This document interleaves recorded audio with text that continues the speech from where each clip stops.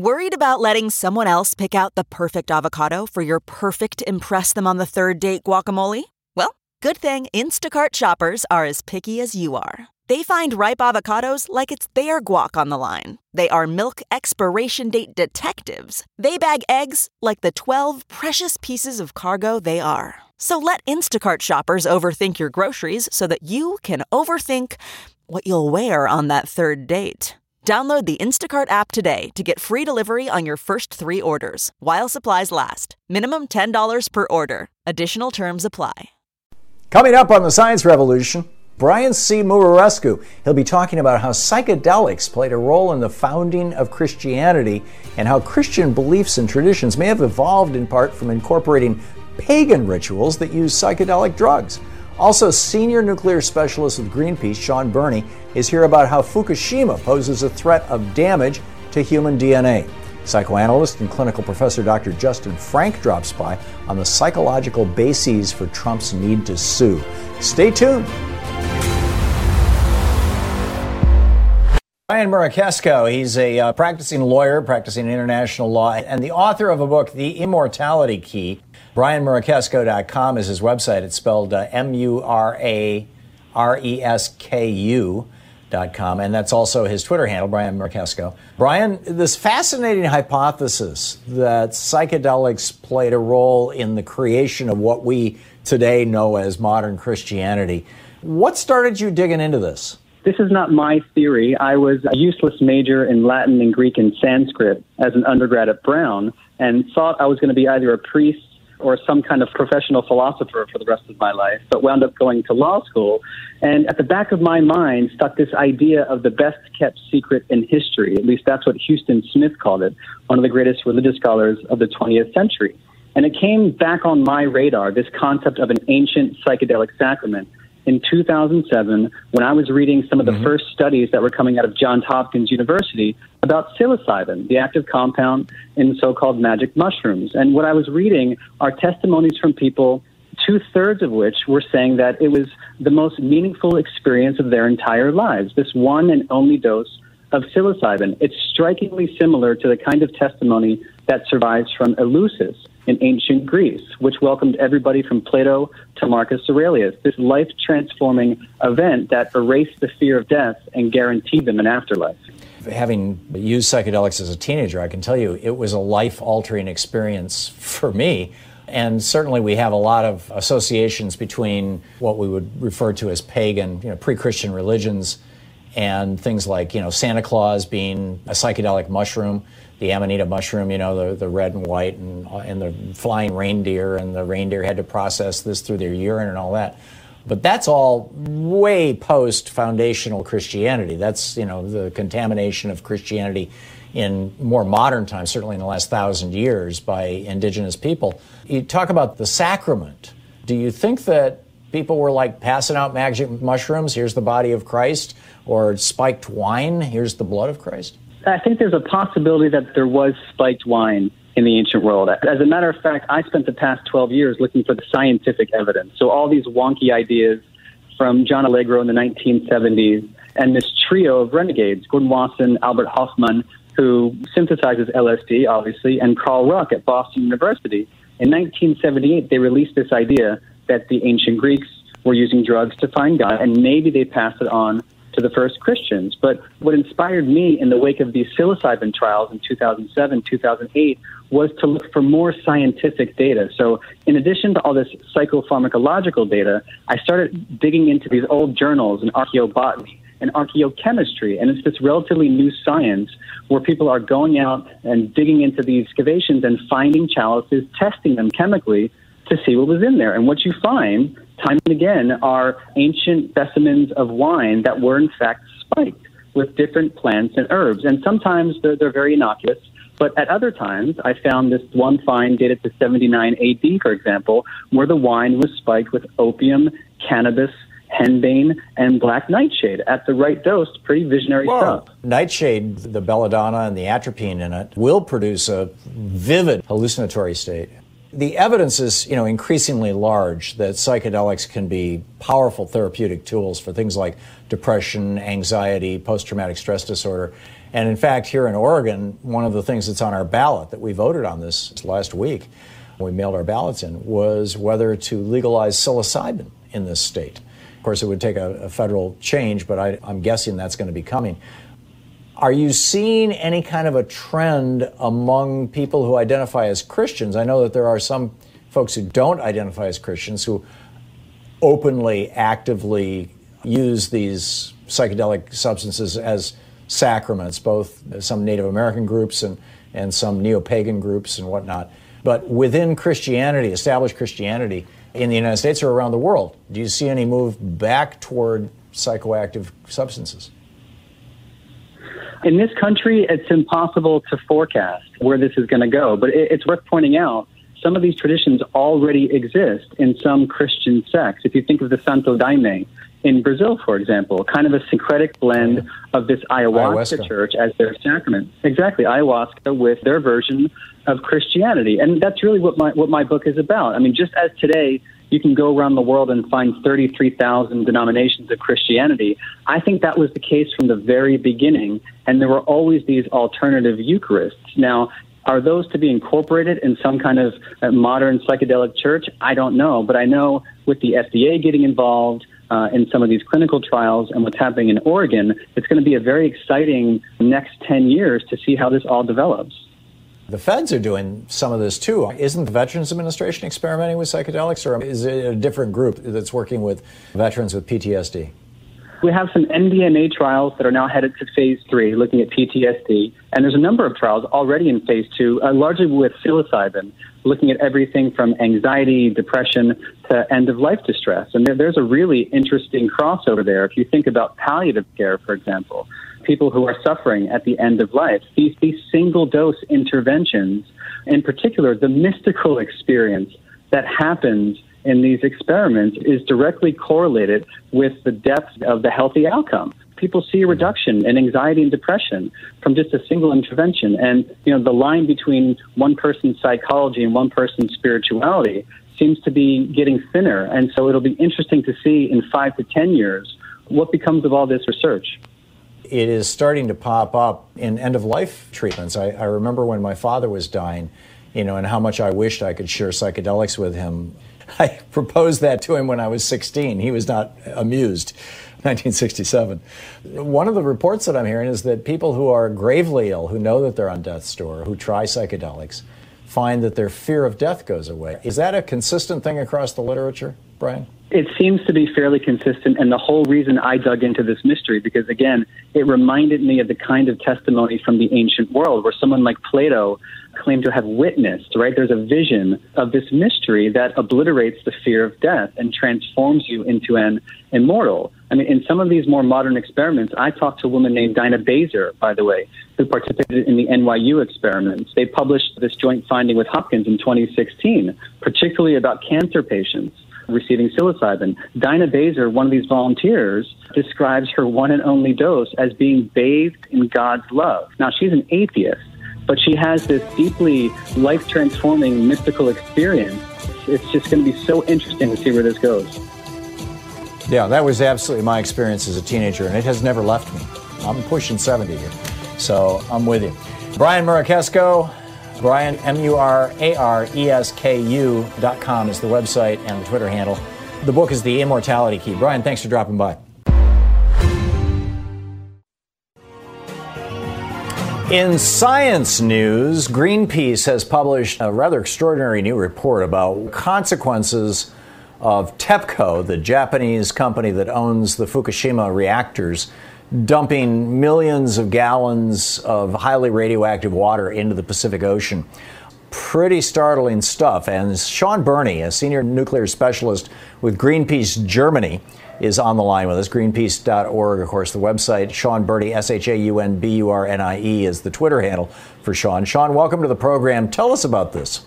Thank you, Tom. Yeah, Greenpeace has been concerned, obviously, about Fukushima for many years. We're nearly 10 years after the start of the nuclear accident with the 3 reactors melting down in 2011. One of the major issues over the years has been buildup of contaminated water. This is water that has been used by TEPCO to attempt to cool the molten fuel.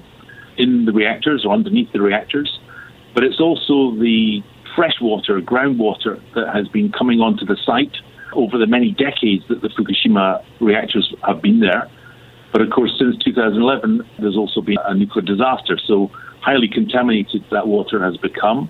And TEPCO have been storing that water, building up in tanks at the site. And as of end of last month, around 1,000 tanks with over 1.23 million cubic meters or tons of highly contaminated water in those tanks.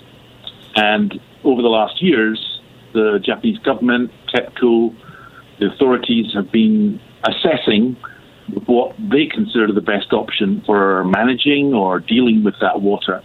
And it's been very clear for the last 3 or 4 years that their preferred option was to discharge it or dump it in the Pacific Ocean. And that's the point where we are now. The Japanese government, it says, is soon to make a decision to discharge that water into the Pacific. Tell me about carbon-14. On Star Trek, they refer to us as carbon-based life forms, we humans. We've got a lot of carbon in our bodies. What is carbon-14? Why should we worry about it? How long does it persist in the environment? And in that context, can you also explain what bioaccumulation is? So in the tank water, over 1 million tons, there's a whole mixture, toxic brew of radionuclides that were in the molten fuel and have come into the water. Carbon-14 is one of about 64 actual radionuclides or radioisotopes that were measured by TEPCO in the early phases of storing this water. With carbon-14, the problem that you have is it has a half-life. That's the length of time that half the radiation will decay, of 5,370 years. Generally, you consider a radioactive isotope hazardous for about 10 half-lives. So in this case, it's over 50,000 years that carbon-14 will be in the environment posing a hazard. The problem is with carbon-14, as the name suggests, is it's carbon, and it enters all life forms, which can be, of course, plants, animals, sea life, and also humans. And because it's around for so long, effectively it becomes accumulated in everything. And of course, there's natural carbon-14, which is due to, in large part, to cosmic radiation, enormous amounts of that in the atmosphere, which end up in the oceans, but also in the atmosphere. This is a radioactive source that doesn't need to be discharged. It can be stored in the tanks, and that's what we've been saying. Because there's so many different types of radionuclides, each one behaves differently in the environment. So one thing you would say on the positive level, if you can say anything positive, is any discharges will go into the Pacific Ocean. That's an enormous body of water, the world's largest body of water, with very powerful currents. The problem is radioactive material accumulates, it disperses, it dilutes, and then it can also reaccumulate. So different radionuclides have different so-called concentration factors. That's the amount that accumulates, bioaccumulates in marine life, in seaweed, in fish, in crustaceans, and ultimately in humans if they happen to ingest whatever that is that's concentrated. And with carbon-14, you have a very high concentration factor, maybe 5, 10,000. Some indications are maybe 50,000 higher than, for example, radioactive tritium, which is a gas and liquid that would be discharged also if the plans go ahead. My recollection is that the body can't distinguish between strontium and calcium. And so radioactive strontium, which is heavily represented in this kind of waste, the body absorbs it, it goes into our bones and eventually produces bone cancer. That the body can't distinguish between radioactive cesium and potassium, and so the body thinks that cesium is potassium and puts it into our muscles and can cause cancer that way. Am I remembering those two things right? Obviously, carbon, another thing that, our body's made of carbon. We would just simply start accumulating the carbon. And of course, fish and, anything in the oceans would be accumulating this stuff. And then if we eat that, we would be getting it. Number one, do I have those two right? And number two, what are the other elements that are highly interactive with organisms, with us, with living organisms, as opposed to things that might be a little harder for us to absorb? Generally, you're right. The so-called biological half-life, that refers to the amount of time that the radionuclides that are taken into the body and if we're talking about ingested, how much time that radionuclide remains in the body. And in the case of cesium, actually, cesium can actually have a relatively short half-life for most of the cesium that you are absorbing, but there's a potential for a small fraction of that to last longer in the body. And each radionuclide behaves differently, and you mentioned strontium-90.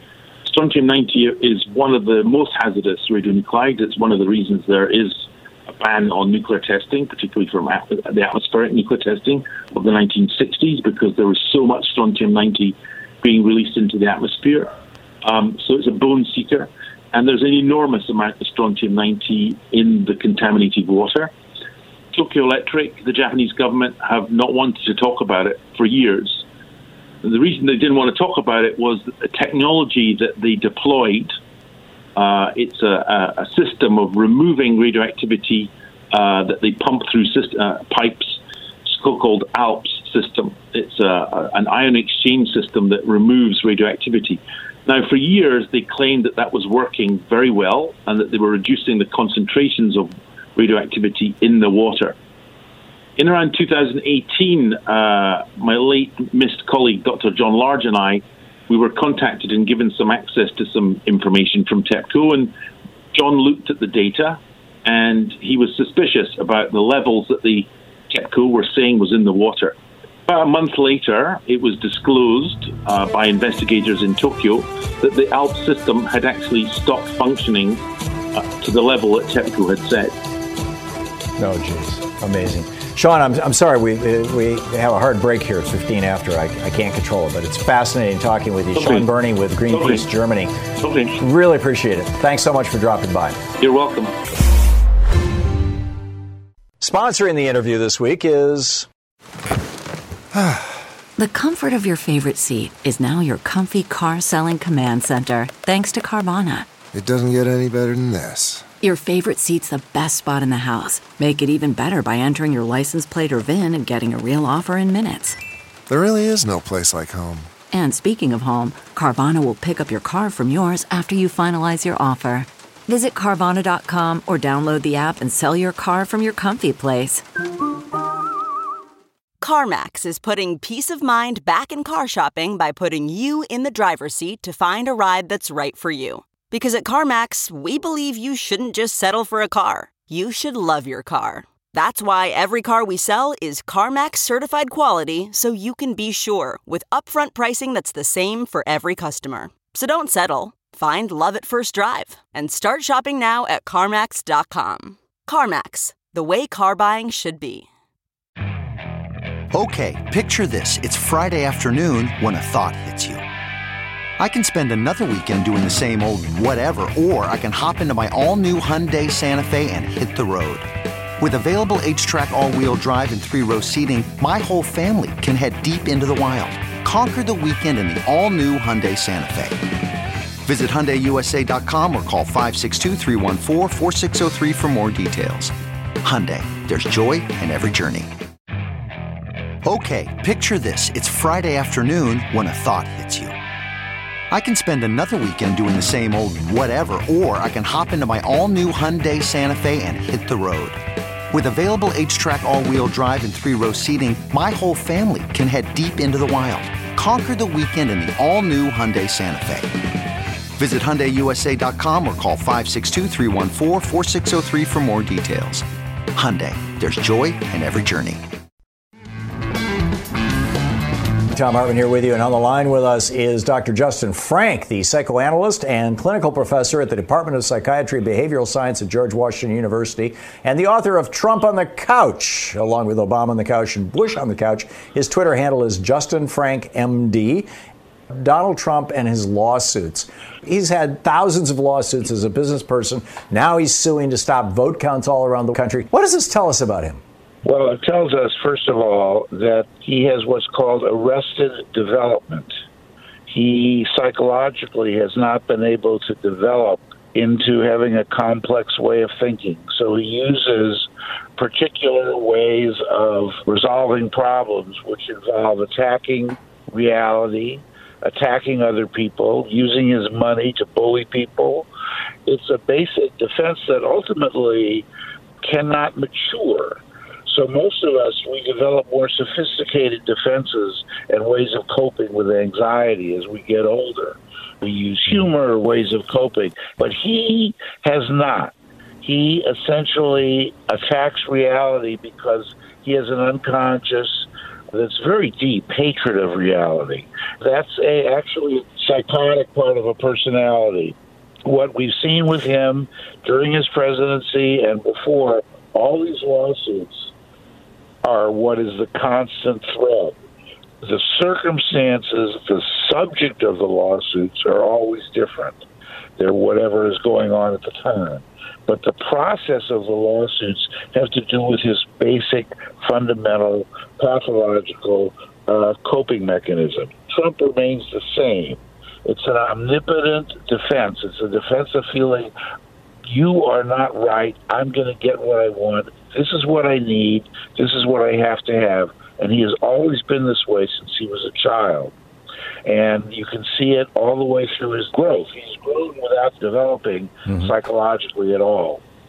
So his world is very constricted into good and bad, black and white, and these defenses are very primitive. So the basic thing that's behind the lawsuit is an attempt to attack and destroy reality and to deny it, and to deny its existence. It's also a way of evading any responsibility, which we've seen in him, always blaming other people, always evading responsibility. But the other part is that it reflects at another unconscious level, in my experience in getting to know him through this book, he has a deep need to be rescued by somebody. And in this case, and he denies it to himself. So he goes on the attack, but unconsciously, he's always being rescued by lawyers. So on the one hand, he appears to be attacking, but he's actually having other people save him and rescue him. At the deepest level, that was originally his father. Roy Cohn helped him codify that way of acting so he could really attack and look like he was an attack dog when actually all along they were holding his hand and they were rescuing him. That's interesting that you got to his father, because that was going to be my question is, his father, on the one hand, was not a nurturing father. I mean, that's fairly well established, no. and Mary Trump talks about this in her book. And when Donald got, his ADHD or whatever it was got bad, they just sent him off to pretend military academy, to a school that, where they pretended to be in the military and they wore uniforms. But on the other hand, when his casino in New Jersey was failing, his father walked in with $1 million in cash, bought chips, in other words, handed the money over to the casino, and then walked out with the chips, which was probably $30 worth of chips. So his father has rescued him, and it turns out, his big thing during the campaign was my dad gave me $1 million loan, which I had to pay back. We discovered when the New York Times did a deep dive on the whole state and how it shook out, that Trump had actually walked off with almost $450 million of his daddy's money. And this was back in the 80s, when that amount of money would probably be worth $700 or $800 million, maybe even $1 billion today. So his dad really was rescuing him repeatedly. Is he seeing the courts as essentially a father figure or a power figure that can save him? Well, he's seeing courts are not going to rescue him, but his lawyers are going to rescue him. His lawyers are like his dad. His dad came to his rescue and gave him money. Now his lawyers come to his rescue and give him power and force, and they help him defeat whoever the bad guys are for him. But basically, you're right. The lawyers unconsciously are like his father, who he has never gotten over this need to be rescued. And it's very deep. You're right on the money there. And that's what he did. He was rescued around the casinos. He was always saved by his father. And yet at the same time, he was also sent away by his father. The reason he was sent away to military school, though, was because his behavior was out of control, because his father, who was actually very smart and very tyrannical, both, said to himself, I cannot cope with my son. He is too much for me. His behavior is out of control. He is dangerous to his siblings. He is dangerous at school, and he has to go to some form of a military academy where they set limits for him. And that there, even though it was a sort of a pseudo-military academy, one of the things they did was he became very neat. He made his bed. They insisted on organization and structure, and he did those things. So he learned how to temper his rage and focus it a little bit more. But the impulsiveness has remained, and his need to destroy and attack is constant. His father could never control that, so he tried to temper it. Donald actually learned to try to do certain things behind his father's back still, even as an adult. But whenever he was caught, he just gave in. His father was very controlling, very powerful, and yet at the same time was his lifeline to any kind of success. So if Donald Trump is saved by his father over and over and over again through his early life, yes, we see in the election of 2016, if the allegations of our federal Justice Department, of the FBI and the Justice Department are correct, Vladimir Putin saved him in that election, yes, and made him president. That's right. Thus, he goes to Helsinki and spends 2 hours holding hands in private with Putin, and then comes out and says, Putin's wonderful, our intelligence agencies are full of crap. So it seems like that's kind of an extension, and Putin has become his father's surrogate. But now it looks like Putin has kind of cut him loose. Maybe not. I don't know. Maybe he's just pretending to. And is he turning to other people? I mean, Jared Kushner had to go to the Middle East to get his $1 billion to save his butt. It looks like Donald was involved in that. What's the dynamic? I mean, if that father save me dynamic was playing out large in the 2016 election, how is that playing out in this election? We just have a minute till we hit a hard break, Dr. Frank. It's complicated, but the same dynamic. The dynamic is that's why he had to have extensive rallies. The rallies become like saving people. Those people who he seduces and charms with his comments and his anger, unconsciously, they are saving him and they're protecting him. They're not doing it financially, but they will do it through voting, and they will make him feel stronger and more like a man. He has to do that, or else he's lost. So now that he can't do the rallies and he's losing the presidency, he's sitting and tweeting, but he's also pretty much in his room watching the news. This is a person who needs to be saved. And he came across as a savior when he was trying to save the people who were abandoned by the coastal elites. But he was also unconsciously saving himself and getting them to save him. Remarkable. Dr. Justin Frank, his book, Trump on the Couch, it's brilliant. Justin Frank, MD, his Twitter handle. Thank you, sir. Thank you. That's all for this week's Science Revolution. You can find the video portions of the Science Revolution on YouTube and check out our Facebook page.